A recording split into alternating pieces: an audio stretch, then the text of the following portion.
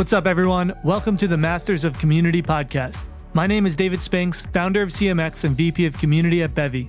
Each week, I bring you an expert who will help you take your community to the next level. Thank you so much for joining me. Let's dive into today's episode. Today's episode is a really good one with Natalie Frank, who's the founder of the Rising Tide Society, which was acquired by Honeybook just 2 months after they launched their first meetup. Pretty incredible story. She built that community up from the ground to 77,000 members. We talk all about how they built their community, how they structure their meetup program, which has 400 chapters around the world, and they set up their teams to be successful on a local level. We talk about what it was like to be acquired and what the ROI of community is for their business now. It's action-packed with lots of advice, lots of tips. You're going to really love this one. Let's dive in. All right, Natalie, welcome to the show. Thank you so much for having me. I'm excited we finally get to chat. Been following your work for a long time. Why don't we just kick off with a little bit of background for those who don't know you? Who are you, and how did you come to be building your community today? So I am Natalie Frank. I am the head of community at Honeybook and the co-founder of the Rising Tide Society. And I started my community because I was a full-time wedding photographer building my business on the East Coast and just kind of experienced extreme loneliness. And I know that a lot of community builders can relate to this. A lot of members in our communities can relate to this, but I had been building this business and I just found entrepreneurship to be an incredibly isolating place that regardless of my success, I felt as though I didn't have anyone to connect with because there was this cutthroat and competitive environment and culture in the small business world that didn't lean itself to being open to collaboration and community. And so I set out to change that. And I will say, with my community building trajectory, I did not step into this thinking I would ever become a professional community builder. I know everyone's journey is different. Mine was one where I was the member experiencing the pain, and I got tired of waiting for somebody else to solve the problem and raised my hand and said, okay, I'm going to start gathering small business owners together. I'm going to start hosting meetups in my hometown of Annapolis, and hopefully we can change the way that business is done here. And ultimately what ended up happening was other people caught on. They wanted to take part. They wanted to lead. They wanted to be involved. And so we grew from one meetup in Annapolis, Maryland 5 years ago to a community of over 77,000 small business owners from around the world, hosting meetups in just over 400 cities around the globe. And it grew and it expanded to both an online and an offline community that many people know today. That's amazing. I think everyone who is a community builder can probably relate to a lot of what you just said. I think I hear that story often of this was an area where I felt isolated. I felt alone. It was a problem I wanted to solve, and community just kind of sourced from there. Yeah.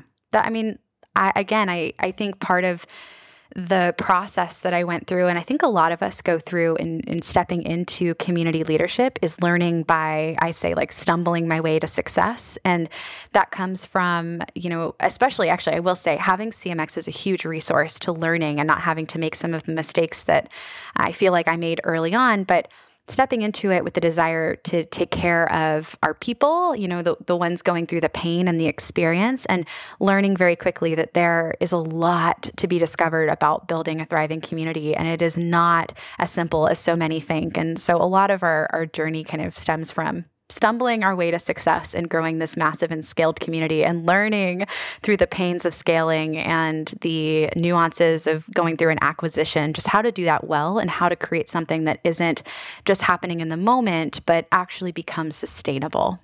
Oh, man, we could talk all about that for sure.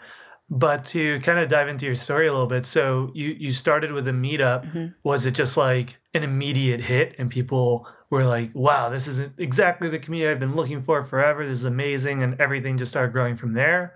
Or were there kind of like plateaus? What did the growth trajectory look like from one meetup to 77,000 members? So it was sort of this rapid progression that occurred primarily because Instagram, back 5 years ago, Instagram was really this emerging and dominating platform This is like prior to Snapchat existing, prior to Instagram stories being a feature, but back in the day when a single hashtag had this ability to go viral and where people were constantly going to Instagram as a platform to discover others and to connect. And it had just kind of crossed the threshold from being an image platform with one image and a small caption to a place where people were tagging and connecting on a deeper level. And so what happened for us is, we started hosting our meetups here, and we would post it on Instagram with my hashtag community over competition.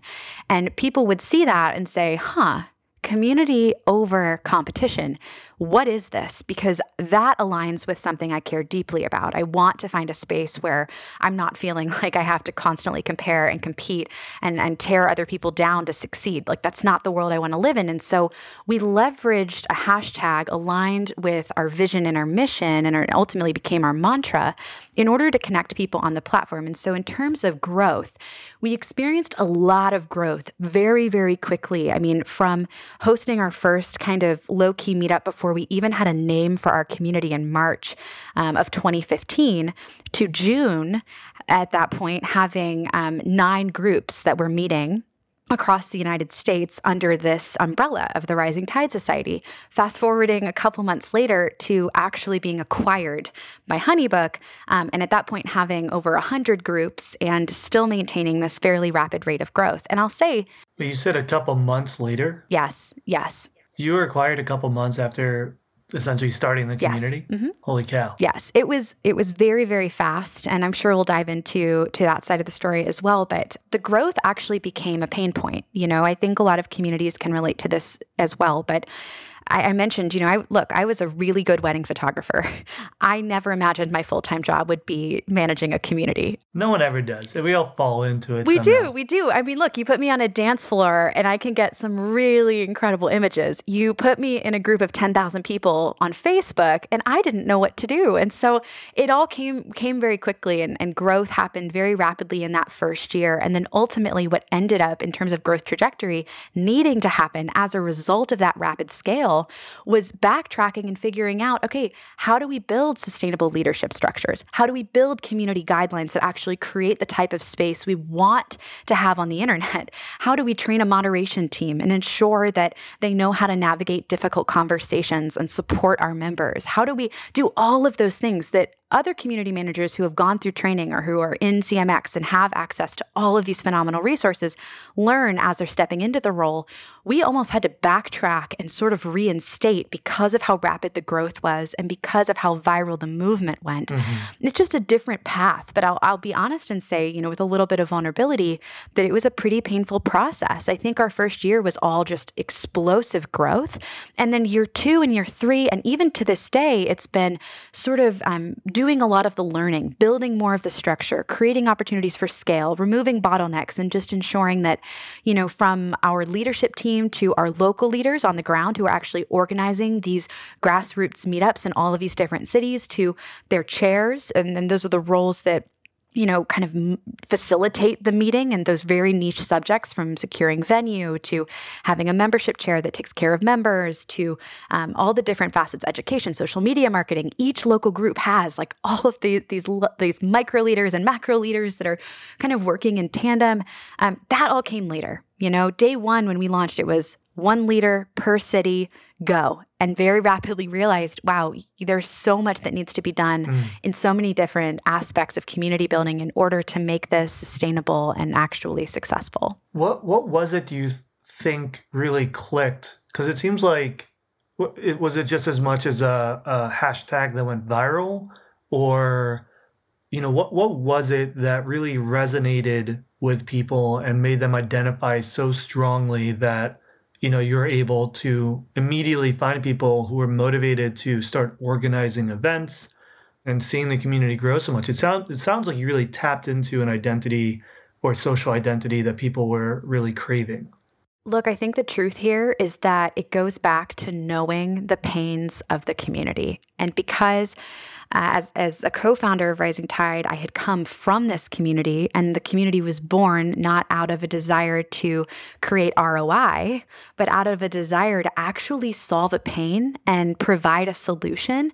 There was a sense of authenticity that I think enabled people to really know that they could get on board with this community, and that it was being led by a group that really understood what they were walking through. And I mean that from the standpoint of our member base is small business owners and creative entrepreneurs. And I myself was that creative entrepreneur. I could speak the language. I knew the pains.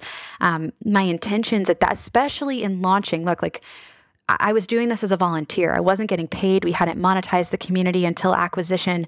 This was a passion project to try to change the way, and it still remains for me very much a passion, to change the way that small business ownership was done.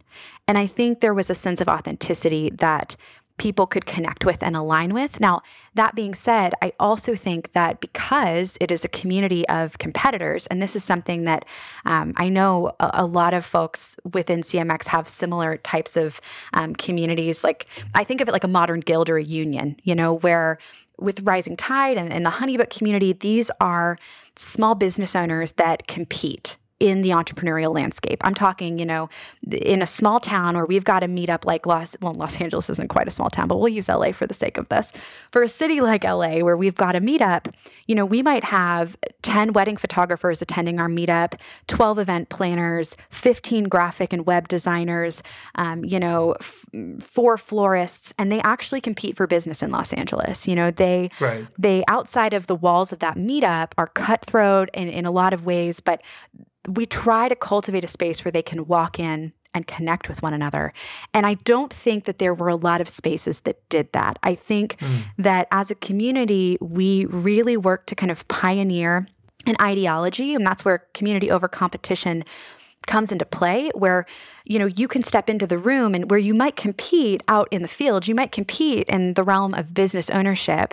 You walk into this community and now you are one. You are united. You are collaborators. And there is something to be said for that. Now, it's not easy to do and it presents a lot of challenges, but I think that was an added kind of element to what we were doing that really attracted people, and they genuinely were tired of the way business was being done, and they genuinely wanted a space that felt safe where they could walk in and be welcomed and have this opportunity to connect with other people that truly were going through the same season of life. I love that focus on ideology. I think we talk a lot about identity in community and just connecting. It could be as simple as, we're connecting local businesses. But it sounds like you really formed and articulated an ideology that tapped into something that they wanted and needed. Maybe they couldn't even articulate it or they didn't even know it until they saw it. But that really resonates. You think about most successful communities, they're built around not just an identity, but an ideology, a way of thinking in a way that makes people feel like, oh, this is really exciting. I want to be a part of this space. It feels new and useful. Right. Well, but so what does that look like in practice? So you have these 2 florists in the same town and, okay, they're like, yeah, sure. Collaboration over competition. Sounds great. Right. And then they show up and then you're asking them to kind of like exchange their lessons and their advice and their insights. So then it becomes like, well, I'm literally helping my competitor be better. How do you get over that? So I think there's sort of 3 key tenets that we approached. And for us, whether it was, in our case, it's small business owners, even looking at a community like CMX, where it's all community professionals, technically, many of them are competing for jobs, right? Like many of them are applying for the same job. So in a way, these 3 key tenets really brought our community together under this sort of modern guild framework. Although community professionals are like the least competitive I know, people. which is why I love them and I feel so at home. They all love collaboration. I know. It's a really powerful group. But yeah, entrepreneurs look maybe a little bit further down the competitive spectrum, next to maybe athletes, right? Like very intense folks. But there are sort of three key things that we did. So the first is ultimately finding common ground around pain points that need to be solved. So I keep mentioning that, but I really believe that if you can identify the hardships that your community collectively faces, you can start to position yourself as a solution that all of them want to get behind. So for us, it was sort of like the hardships of running a small business, the overly competitive and cutthroat culture of entrepreneurship, the loneliness and the weight that accompanies starting a small business, the responsibility, the fears, the anxieties. We speak to that, and we spoke to that, and we were able to connect on something that all of the members of our community, despite the fact that they compete, could relate to. And then we went and provided value that solved those pain points and those problems consistently through our content and our gatherings in person. And that's sort of where it begins. But then you have to build upon that. And so the second thing to really be thinking about if you are building a community where there's any type of competition between its members is that you have to shift their perspective of the in and out group. And what I mean by that is when they are out in the world, they consider their competitors part of the out group, and they have their own in group. And that is sort of a human nature behavioral mechanism that we've had throughout all of time in how we navigate the external world. There is our family, and then there are people that are not part of our family, right? What you have to do is you have to change the way their mindset works. You have to change the way they view in and out groups. And so, they may see other people as their competitors externally, but within the walls of your community, how do you unite them into one group, one family, create that identity in which they can all share? And in shifting that mentality, they stop looking at one another as competition, and they start really seeing those opportunities for collaboration. They start seeing those opportunities for relationships and friendships, and there becomes a more humanized aspect to the connections and the members themselves connecting with one another. It looks different for every community. For us, it's uniting around shared experiences, sharing our hardships, being vulnerable about our pains, even creating inside jokes within the community. We've had crazy things happen. Like, a community member once posted and said, "I am going to my ex-boyfriend's wedding this weekend and my date just canceled." Look, we're a business community. Like, we're not a dating community, but she was like, "I need help. And I don't know who else to go to other than this amazing group of people to ask for help." Now, within a matter of hours, the community rallied and ended up flying one of the Canadian Bachelor contestants from Canada to Austin, Texas, paying for the flight with a crowdsourced. We're not just going to get you a date. We're going to get you the date. Do you see where I'm going with this? Like, creating these opportunities for connection that transcend even the purpose of the group. And part of that, I think, just comes down to creating a family, creating community. We keep throwing that word around, but going back to the roots of how human beings socially interact and what bonds us and what cultivates that feeling of belonging. And so for us, it's championing that culture of camaraderie. And for the sake of time, the third one I want to make sure I don't miss here is also making sure that we are aligning them around that shared vision of the future. And so, David, you mentioned having that shared ideology. And it's asking the question as a community professional, what is the world that we desire to create together? And together being that key word. So although we compete, what is it that all of us, when united, can accomplish only as a united unit, right? Alone, we can't do this, but together we can. And so for us, it's big things like trying to lobby for small businesses, even in the wake of COVID. With HoneyBook, we drafted a petition. We went and we rallied around trying to get funding for the smallest of small businesses. We called out the unfairness of big brands getting funds from the government, but small mom and pop shops not having anything left, and then the PPP got refunded. Like, we create these opportunities for collective gain, and we rally people together around those shared initiatives and shared opportunities. And ultimately, it creates this sense of solidarity that I think is really important. Love it. I think if everyone applied those 3 lessons, they'd all have thriving communities tomorrow. Or maybe not tomorrow. Maybe it'll take a little time, but soon enough. Okay, so you really built that great foundation and built that strong sense of community. It started growing, and you mentioned that, now it's growing really fast, and you kind of had to go back and put in more operations, and you learned a lot about what it takes to make a local chapter successful and to build that team. So what were some of the core lessons that you've learned through that journey that are required to make a community program like that successful? And just to clarify, it's both online and offline, right? So you have you had before coronavirus, the in-person meetups, and then you also had an online community, right? Mm-hmm. Yes. Yeah. So I think the biggest lesson that we learned very, very early on is division of labor and leadership, and really understanding that there are very unique and distinct roles within a community that enable it to thrive. Sort of from the start, and I kind of alluded to this, we thought for each city, one local leader is enough. And we very, very quickly realized that, for example, in a city like Los Angeles, it's going to be very different than in, Missoula, Montana. And the needs of the community will differ. The way in which leadership has to take on different responsibilities will differ. And so what we learned very early on, and this applies as well to the online space, I'll say a community of 1,000 people is very different than a community of 77,000. And even the rules that you need in place for the community of 77,000, very, very different than for a community of 1,000. So as something grows or as it adjusts and changes, understanding that there are different roles of leadership that are required. And for us, it was actually a really pivotal conversation that we had with Brent Messenger, who I know you know, and he's at Fiverr, around this idea of a snowflake model of leadership, which was super transformational in thinking about, instead of just having one leader who takes on the entire responsibilities of that online or offline community, building out a team around that leader, thinking about all of the kind of required tasks and responsibilities that are going to fall on their plate, and then almost building, we call it chair positions, but having our local leader and then having chairs around them that take on a variety of different tasks, and doing that in all different aspects. So for our online community, we have, a moderation leader and then a moderation team. And that team ultimately is the team that ensures the health and wellness of the online community. And then we have our local leaders and our chairs and so on and so forth. And we create this very leadership-rich model of kind of guiding the community forward, which is something we didn't have very early on.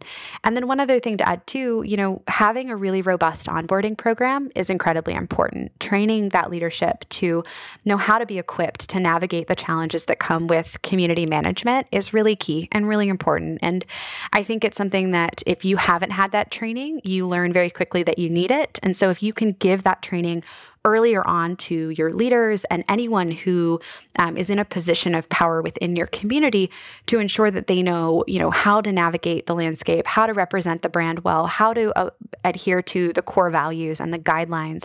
It enables them to do a better job and ultimately to serve the members in a better way. But it also, I've found, reduces the burnout and the churn because they feel incredibly equipped and they know how to navigate without having to make mistakes and learn the hard way. And so I think it's a combination of a leadership-rich model in this case and then building a really robust onboarding program. What is your onboarding? How do you actually train them? Is it videos? Is it a playbook? So it's a combination. So we do onboarding webinars, which are really important. We also have a Google Drive that is absolutely full of anything and everything that you could need. And so every year we kind of do sort of a retro on learnings and procedures that are changing. But when someone applies to lead, they go through an application process. Then once and if accepted, they're brought into our internal Facebook group for our leaders only. And they have access to training videos. They have access to guidelines, Google Docs. We even have docs that are built by leaders themselves. So not just top down, but bottom up as well, with advice, learnings, how to grow a small but mighty group, how to handle when people RSVP and don't show up, how to keep your group actively engaged, like all of the pain points and problems they're likely going to experience answered by the leaders themselves that have been through it, and just keeping that up to date, keeping that refreshed. What does the application process look like? Yeah, so they apply if they are interested. First, we then do a quick kind of like analysis of other groups in the area. We try not to have too many groups that are too close by, especially if they're not overflowing, just to respect existing, leaders and existing communities. But if it's within about a 45-minute drive from a currently existing group or a group that is meeting capacity and having trouble finding free venues to meet, we will check in with any nearby local leaders just to kind of do sort of like it's not a background check, but it's just kind of like a reference. Like, hey, are you aware of this person? Do they have good standing standing in the community? Are they well respected? Like just to get a feel on the local level, which is always incredibly helpful because it's generally met by a lot of enthusiasm and excitement to kind of broaden the reach of the community in that area. And then after that, if all looks good and feels in alignment with where we're going, we will get that leader on a call and a potential leader on a call and get to know them a little bit better, ask them about why they want to lead, their heart behind it, their intention, what motivates them, just to get a better feel for also the needs of that area. You know, what is that local area like from an entrepreneurial perspective? What are the needs? What are the pains? Is that something that we can solve? And to get a really good feel for that. And my community development manager does all of this, handles this entire process. And then once accepted, ultimately they'll then go into the onboarding process. Is that just for the leaders, or is that also for the chairs, or do the leaders select their own chairs on a local level? It's a great question. So yes, the leaders select their chairs. That process is also well, it's pretty much just for the primary leader. Sometimes we'll do it for co-leaders. We always do it during transition. So if someone steps down and we're vetting for the next leader to come on, because we found that the leader themselves sets the tone for the entire local group. And, Totally. you know, having a good leader is vastly a different experience. Yeah, it's everything. So the local chairs, though, are selected by the leader. That's really their core team. We give them advice in how to choose, you know, people for those roles and try to help them if they need any feedback in making those decisions. But yeah, they pretty much make it themselves. Right. What are the chair roles usually? Yeah, so primarily we have a venue chair that assists in finding locations for the entrepreneurs to meet. It's the biggest pain point that we experience is finding venues for free because we are a free community. People don't pay to attend meetups. Everything is volunteer-led on the ground. So that's a real pain point. So a venue chair. We often have a membership chair. That person's just responsible for handling attendees at the meetups, checking in on members if someone's going through a difficult time. And unfortunately, that happens a lot between natural disasters and economic crises and family and health issues. Pandemics. Yeah, I mean, imagine that all in 2020, right? I just mentioned everything in one year. But the membership chair often takes on that role of nurturing and caring for the members beyond the scope of what that one leader can do themselves. And probably the third and very, very critical role is the marketing and social media chair. So a lot of our local groups have their own independent Instagram accounts where they market what the group is doing, the content that's being shared, the meetups. They'll do spotlights on the community members and really just keep that content flowing, unique to that geographic area and not feeling disconnected from what's local and what's happening. And so we often will have one or two people that are chairs that are managing social media comms. And those are like three primary roles. I will say every group is different, and some groups don't need a chair. They're very small, they're very intimate. Other groups, like I mentioned LA actually has multiple groups within the Los Angeles umbrella. So multiple leaders. That's because LA is like seven cities. It is. So we're talking multiple leaders, multiple co-leaders, multiple chairs. It's massive. It's a huge network of leadership. So it looks different for every group. How do you decide if it's going to be one leader or a co-leader situation? Generally, we leave that up to the leader, and we have certain parameters. You know, once a group surpasses a certain number of attendees every month, but often what we've found is the leader themselves raises their hands and says, "I need help." You know, when I started, it was 5 of us getting together in a coffee shop. Now we're 25, and there are a lot more needs. Or you know, maybe a leader's business really takes off, and they're saying, "I don't want to stop leading. It's so important to me, but I can't take on the scope of work myself anymore." And when that conversation comes up, then we start to go into with them about, okay, let's build out a leadership rich model for your group. We can do a co-leader. Let's talk about chairs. So it kind of is a natural evolution. Right. Do you choose the co-leader or do they choose it? We let them choose it, although I'll say it's very collaborative in training. You know, a lot of times it's kind of a self-select.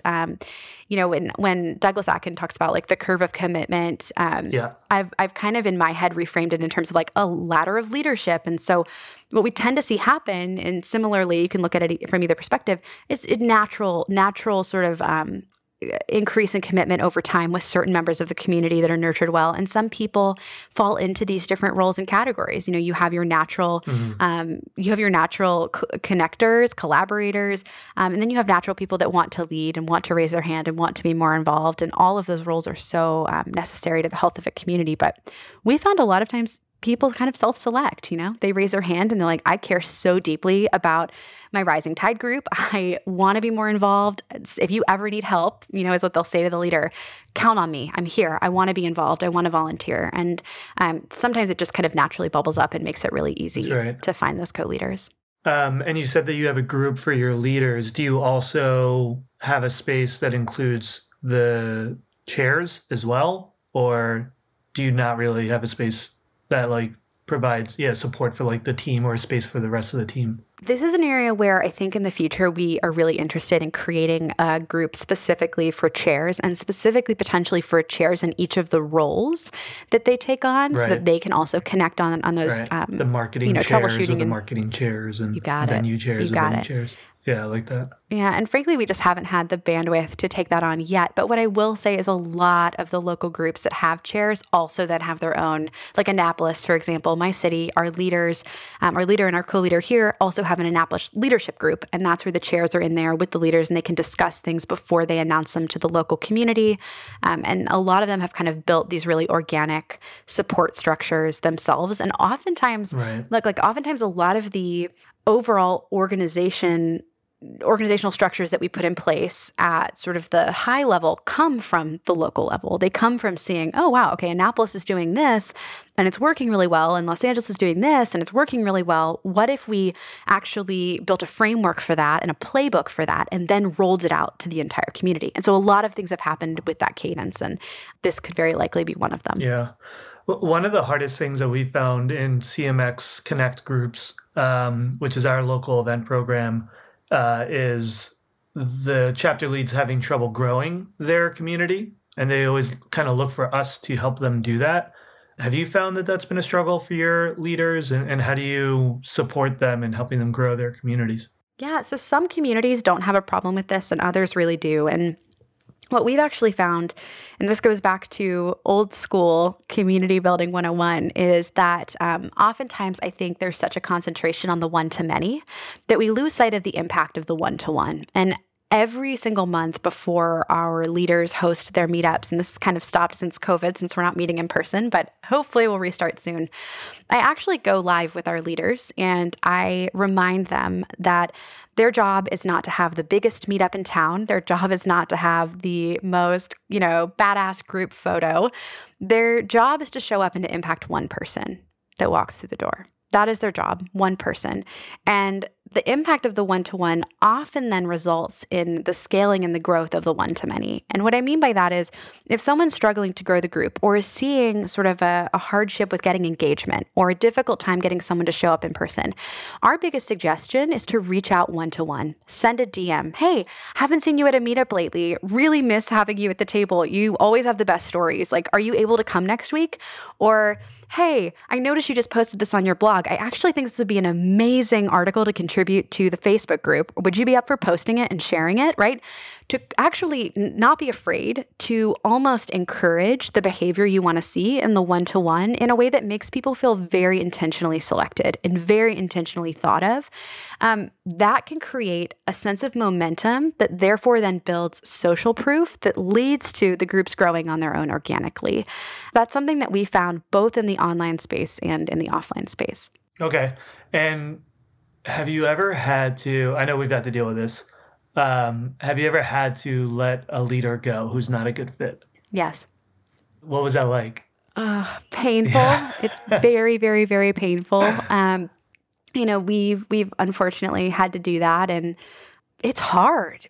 It's so hard, especially because we have built very strong personal relationships with our leaders, many of them over the course of several years. However, for one reason or another, we do have really strong community guidelines. We care deeply about creating an inclusive and equitable community, for example. And so if we ever find a leader isn't adhering to those guidelines or isn't in alignment with sort of the rules that we set forth, we will ask them, to step down, essentially telling them that we need to select a different leader for the group. And it's a very hard process. I wish I could tell you, oh, I found the secret way to do it well and, decrease animosity or to make it an easy and gentle process. But I think the truth is that community is messy. And for us, we have just done our best to be intentional and kind and empathetic in difficult circumstances. Yeah. I mean, it's like firing someone. It is. It's, and it's a volunteer. So you're like, stop doing free work. It's like adds this other weird dynamic to it.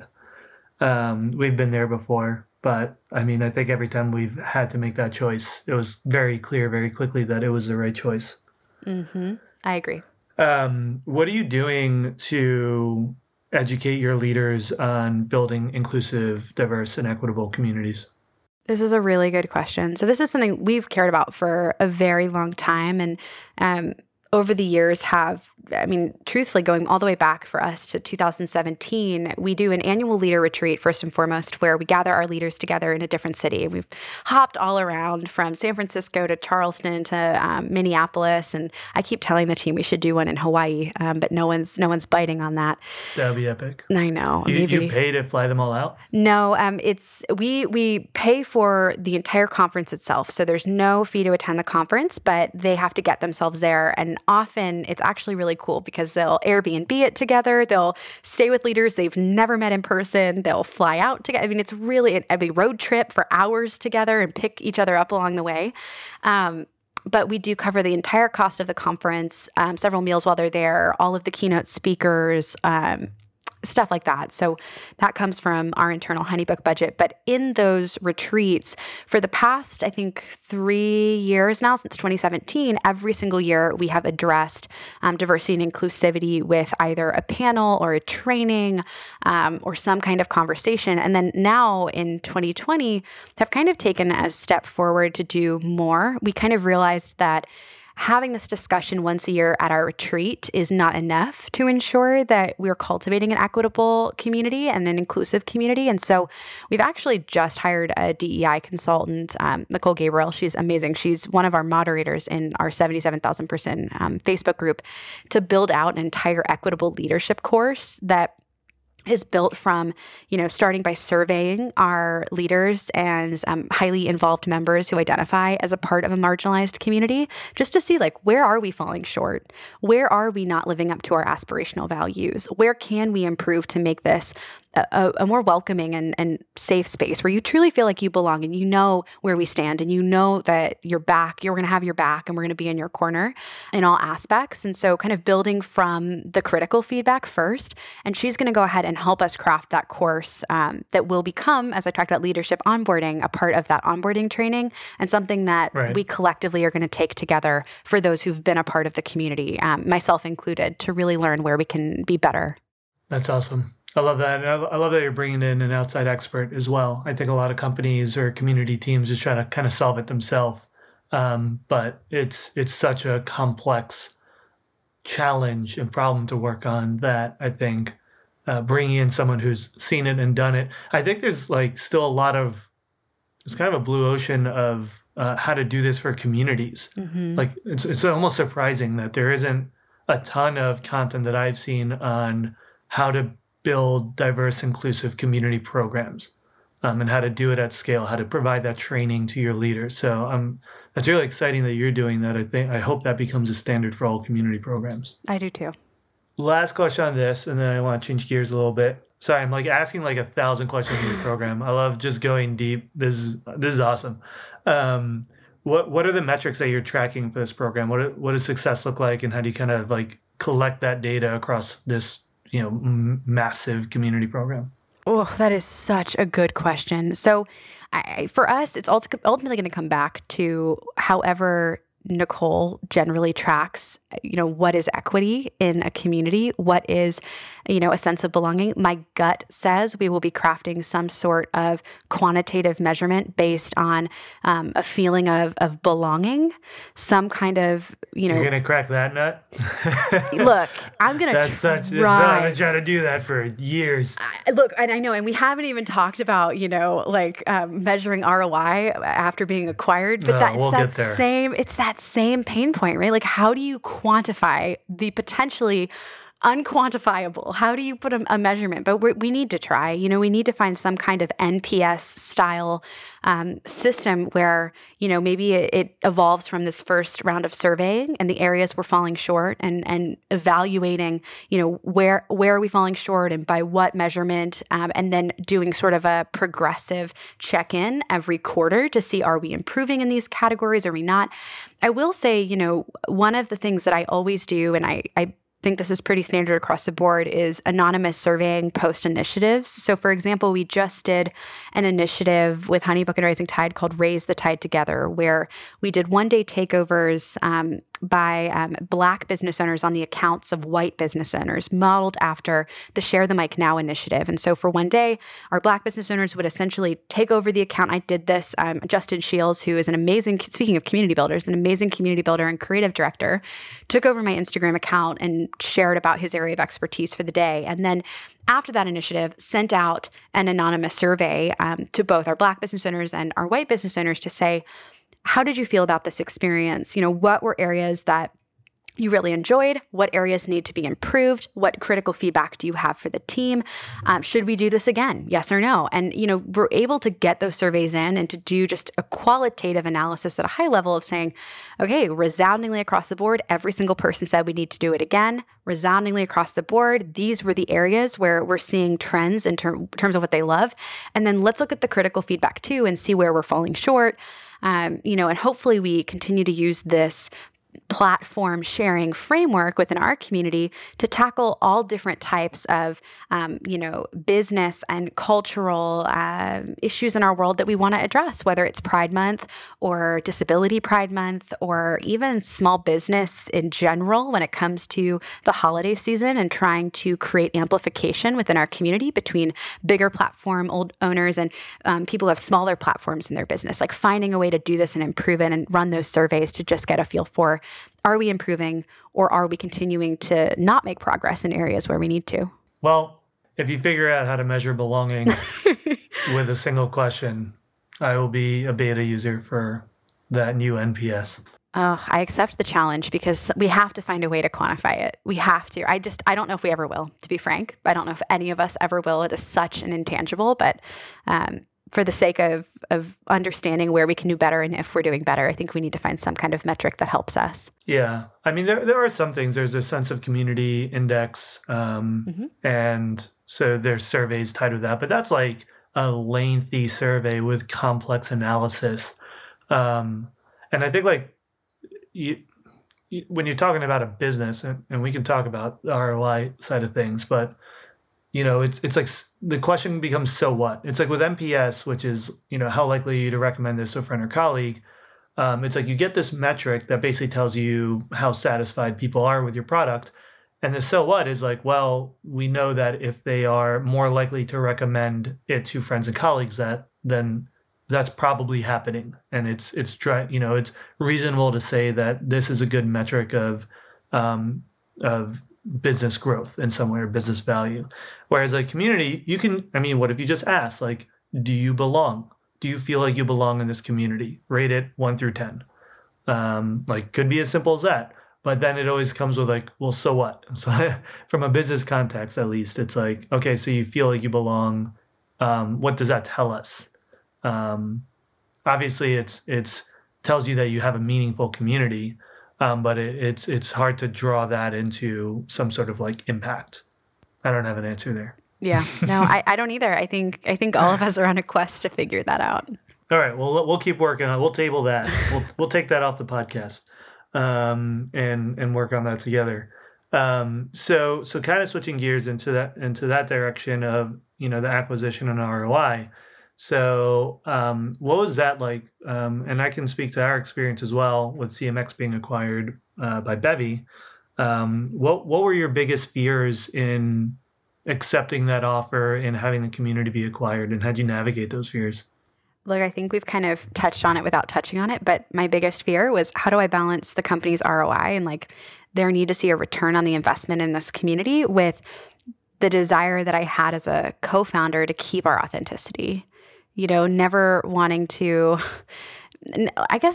pressure to perform to take away from the genuine and just like people-centric culture that we'd already built, and being very afraid that going through an acquisition would mean stripping that away, would mean somehow losing that authenticity. It was like a huge fear of mine, a very, very big fear of mine. And I think for me, it took, and I've been with HoneyBook now for 4 years. We've been acquired for over 4 years, coming up on 5 the end of this year. And it took, four-ish years for me to learn some of these lessons. I think some people probably learn them faster, but I had never been in a corporate setting. I had never worked in a company. I used to joke, actually, when we were acquired with our CEO in our one-on-ones, I'm like, I've never had to apply for a job in my life. Like really, I've never had an interview, a job interview. I come from entrepreneurship. I come from, if I need to make a living, I go out and use my trade or my skills to do it. So there was a huge learning curve there, first and foremost, that most people might not experience, but I definitely experienced stepping into a startup environment, a tech environment. I'm very foreign to a girl from the East Coast who, lives in a city where the streets are cobblestone and brick. And it's like a very small town. And tech was this shiny beacon of uncertainty that also was very intimidating. But I think I learned that when you can find intersection points where community can provide values to its members, so we can provide something of value, but simultaneously, in the same vein, provide value to the company, therein lies the solution to my fear. My fear was, they're just going to want to have growth all the time, and I'm going to have to grow at the expense of doing right by our members. But instead, I was really thinking about it in the wrong way. And I needed to kind of ask myself a pretty simple question, which is like, how do I solve a problem for my community and help the company reach its goals at the same time? How do I do that? Not every member of any executive team is going to understand the ROI of community, but I think you can show them through actually identifying those intersection points and providing the value that they want to see, that having that community is a true competitive advantage. That they're going to have an easier time getting access to whatever metrics they need to hit to appease the board or themselves or the bottom line. And as a result, if you can prove that you're driving towards those goals in a way that still provides value to the community, then you're going to get access to the resources that you need. And so for us, it looked like, how do we create, for small business owners in particular, high quality educational content that identifies the need for our software and demonstrates how to leverage what we've built at HoneyBook to improve their life and improve their business in a way that genuinely provided that value, that wasn't a sales pitch, but instead was a 20-page guide on workflows and automations, right? Where we're also talking about tools of the trade that aren't our platform, where we sometimes freely talk about competitors in our community, which is, I know, something not all platform and software communities allow. It is something that we allow. We allow people to ask, like, do you want HoneyBook or a competitor? Like, please give me your analysis. And people respond and tell us what they don't like about the product. And herein lies another point of ROI that I never saw initially, which was,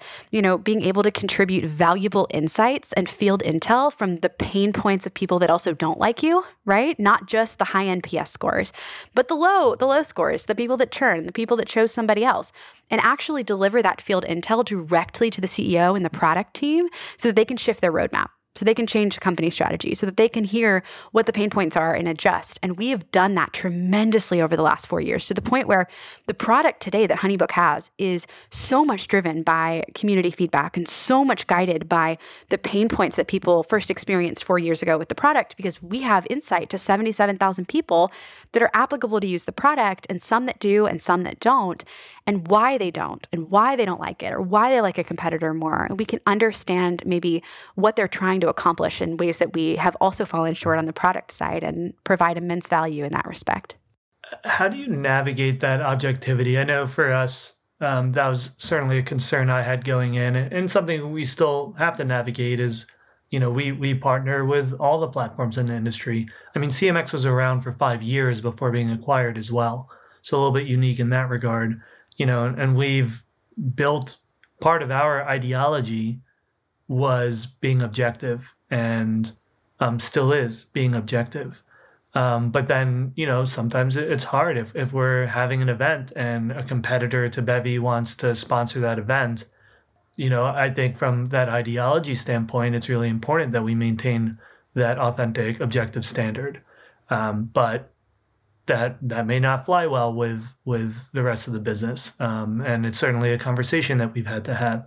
How have you navigated that conversation internally? Frankly, it's not always easy, but I think it kind of comes back to establishing the understanding collectively that the community is valuable and maintaining that authenticity and maintaining that sense of excitement, connection, and value that members get from the community ultimately determines whether or not it is a source that continues to drive top of funnel growth, awareness, and sentiment, right? And if we aren't objective, if we only pitch our product, if we only sell HoneyBook, then we're not actually providing value. And what's going to happen is the members are going to leave. The community is going to run dry. It's going to become stale, and people are no longer going to want to be a part of it. Whereas if you create a space that truly enables that type of conversation, that people feel safe coming in and saying, hey, this is what I use and this is what I do and these are the products that I have, ultimately you're growing the community, and the benefits that brand or company reaps from it will continue forward. I once described it to an executive way back in the day as like a garden hose, right? And it's like, if you essentially continue to sell your product in a way that is disingenuous and it rubs the community the wrong way, you're essentially taking your hand and you're cutting off water supply to the garden, right? Like you're stopping the flow of authentic ideas and conversation and free dialogue and all of the amazing things that make a community great and thriving. And what happens is you won't see it right away. You know, the flowers have been watered yesterday. They're going to be just fine. But months from now, years from now, it's going to dry up and it's no longer going to bring any value whatsoever. And it's actually going to become an eyesore that can have detrimental effects on the property value. Right? Mm-hmm. So what you need to do is you need to understand that the care and the health of the community are equally as important as the ROI that the executives want to drive. And I think it's just striking that balance. And look, there's always going to be a disconnect, and every company is different. There's always going to be sort of a disconnect, I think, sometimes between the finance folks on the team and the more mission-driven, visionary folks maybe in the product or, the CEO or your head of people that get it, that get the value of human connection. Finance has always been a tough point for us because you have to prove out the ROI, you have to prove out the value, you have to set KPIs that are going to drive towards company growth to get access to resources. And sometimes it can be a harder sell, but it's not impossible. It really isn't impossible. It's just a little bit more of a challenge. What do you do for that? What do you report on as far as ROI? So half over half. We used to do quarters, but now we're sort of doing halves. Half over half, it really depends on what the company objectives are. So ultimately what I do is when the company gets together and the executives sit down and they say, okay, for 1H, first half of the year, these are the objectives of the company. We want to increase membership by X. We want to, diversify verticals by X. We want to do this, that, and the other. Then as a community team, we sit down and we say, okay, where can we drive forward on these goals? Where can we move the needle? And through which initiatives are we going to do that? And so, if it looks like increasing our member base, we're going to go in and say, okay, by member base, you mean like customers, getting new customers. Paying HoneyBook members, paying customers. Ultimately, we can kind of do a little bit of a waterfall model to see where our trickle-down effect happens. And so we've done this different ways. We can look at something like webinars that we host, content that we put out, email addresses that we acquire through lead generation in the community, different types of data reports that we've done through surveys in the community that lead to that email acquisition, that lead to conversion down the line. And we know our conversion rate in those community touch points. Now, I will say we don't yet have robust multi-touch attribution, which is really important to understanding all the ways that you're touching someone. But we can make those sort of general inferences that if someone attended a webinar and started a trial the same day or the day after, that there are those connection points. And so we can track that. So that's an example, right? That's an example of how we can track something really tangible like growth in the context of something that's maybe more ambiguous, like content, right? A broader understanding. Mm-hmm. of what we provide to the community and what we offer. But I also think part of it has to come with a little bit of trust and faith, right? I do believe in being data-driven. I do believe in driving hard towards a specific metric and a number.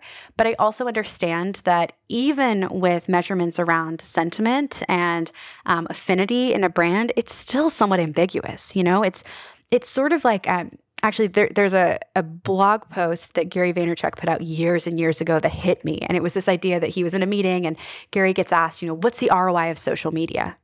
What is the value of social media? And at that point, there really wasn't a full understanding of... I remember this one. Yeah, all those metrics that we measure today. Now when you say, what is the ROI of social media? Someone could go on about engagement and all of the different insights that even we have now in our Facebook communities or other types of communities and metrics that we can get access to that really didn't exist back then.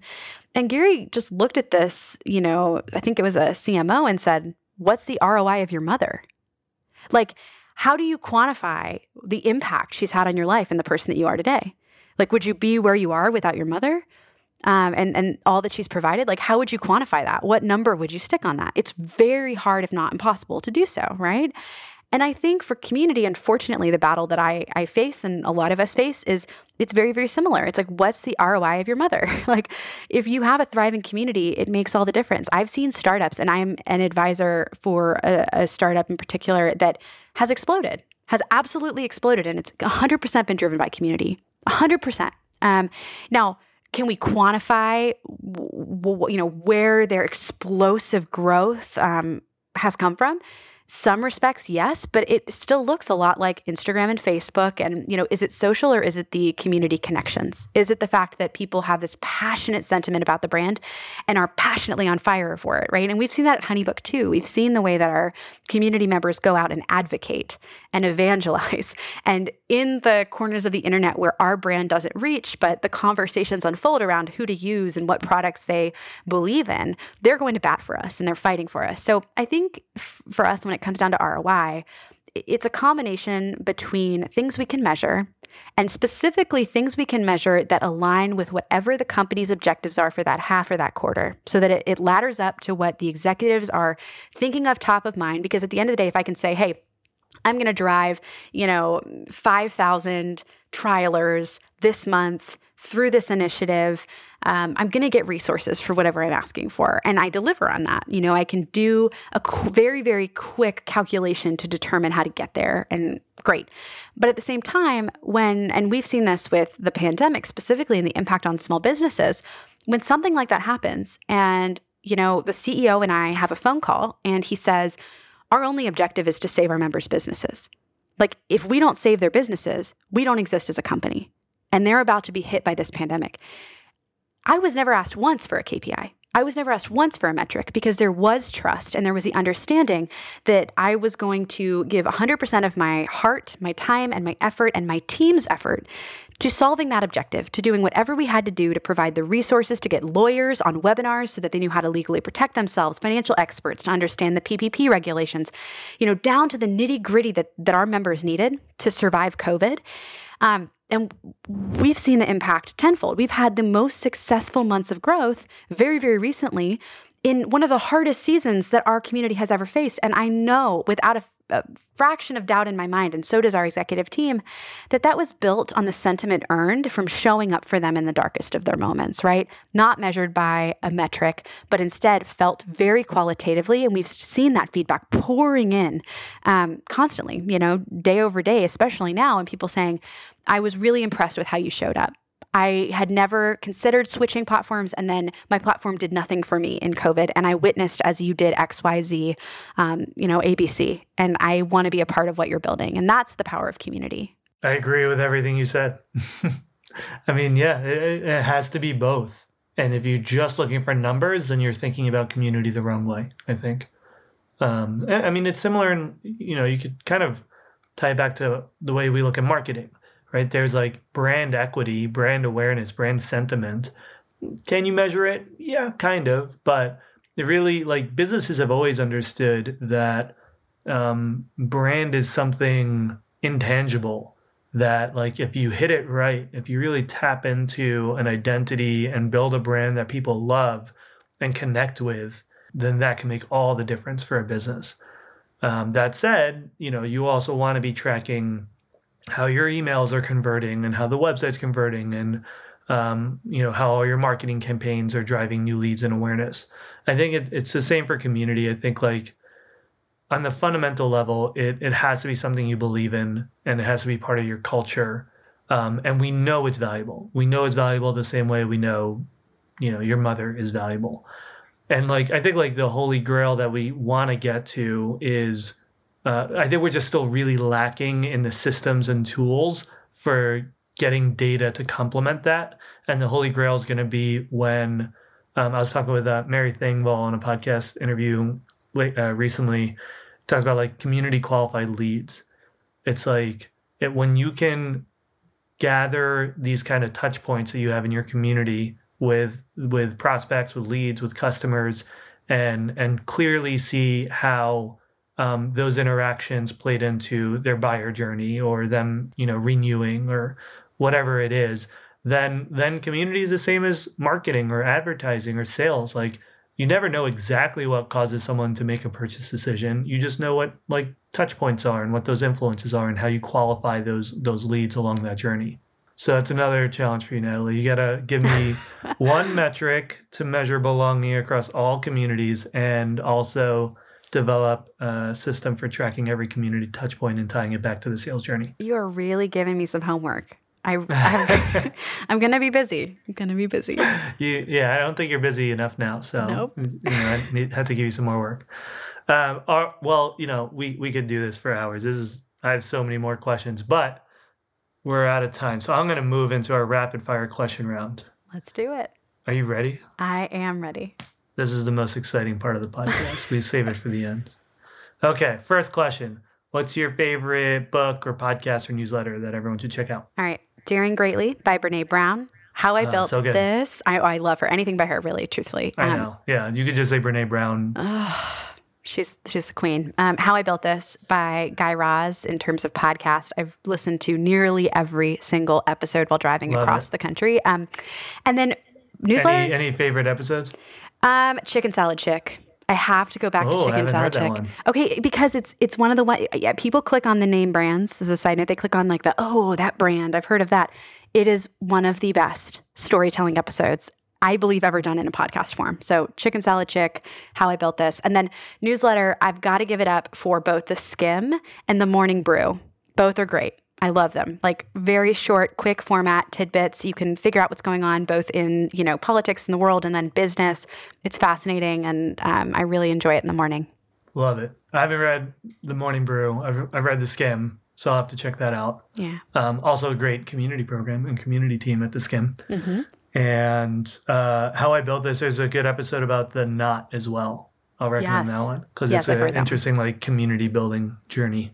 They started off as a community as well. Okay, second question. What's your favorite like question or discussion prompt to engage your community? Okay, probably a tie between share like a success, like share what you're launching in your business, share what you're doing in your business. Those are always super popular and it's really cool to see what people are working on. And then tied with shouting out somebody else. I love posts that are about amplifying other people. So, we do a lot that's like shout out somebody who's crushing it this week, shout out an entrepreneur who is like giving back in their community. Those types of posts are awesome. But also, from a strategy perspective, it kind of re-engages an additional person. So for each person that engages, you're going to get somebody else tagged and brought into the conversation, which I always love. And I think the algorithms favor. Love it. Great ones. Okay. Number 3. What's one piece of advice for someone considering starting a new community today? The closer you can get to understanding the mindset of your members, the more successful you're going to be. Like you really have to know their pain. You really have to provide a solution to their problem. And I think the closer you can understand their psychology, the better you're suited to grow it and scale it. Love it. All right. Building on your answer to number 2, who is an up-and-coming community builder that you want to give a shout out to? Raina Pomeroy at Modern Fertility. They are changing the landscape with women's reproductive, and she's in CMX. She is phenomenal, absolutely phenomenal. Love it. Great example. Great shout out. Okay, number 5. What are your go-to self-care activities? Oh, anything that requires creating. So journaling, doodling, photography. Love it. All right. You ready for the easiest question of all? The last question. I say the easiest for last. If today was your last day on Earth and you had to sum up all of your life's lessons and experiences into one piece of Twitter-sized advice to pass on to the rest of the world, what would that advice be? Kindness, always. Why would that be your advice? I think that all of us as human beings are carrying far more on our shoulders than the world will ever see. I've experienced this. I had a benign brain tumor. I had surgery. I went in for brain surgery, battled infertility, like all of this behind the scenes while I'm crushing it in my professional life. And I can't tell you the impact of someone just being kind in those moments of hardship. And I think in life, if we can be kind to one another, even and especially when we don't understand or we struggle to find common ground, if we can approach it with kindness, I think we're going to get a lot farther as a global community and a world. So kindness always. Love it. Great parting words. Awesome. Well, thank you so much for all of your time and your wisdom. Want to just share some gratitude for you. I mean, the work that you've done, building Rising Tide Society, I think like you've built an incredible, authentic community, and you're someone who's like really trying to figure out the ROI and how it fits into a business, but in an authentic way. And you're just so like articulate about how you have learned these things and the systems that you've developed. And I know everyone's going to get a ton of value out of this episode and everything else that you're creating. So really appreciate everything that you've done and that you're continuing to do. Thank you so much for having me. This is such an honor. You have no idea how much I freaked out when I knew that we were going to get to come on this call. Truly, from the bottom of my heart, the same goes right back. Thank you for all the work that you guys do, at CMX and at Bevy as well, and just really transforming the way communities operate and the value that we provide to the world. So this was a huge honor. Thanks for having me. Thanks. I think we're kindred spirits. Yep. Lastly, where can everyone find you? Where should they go to follow you?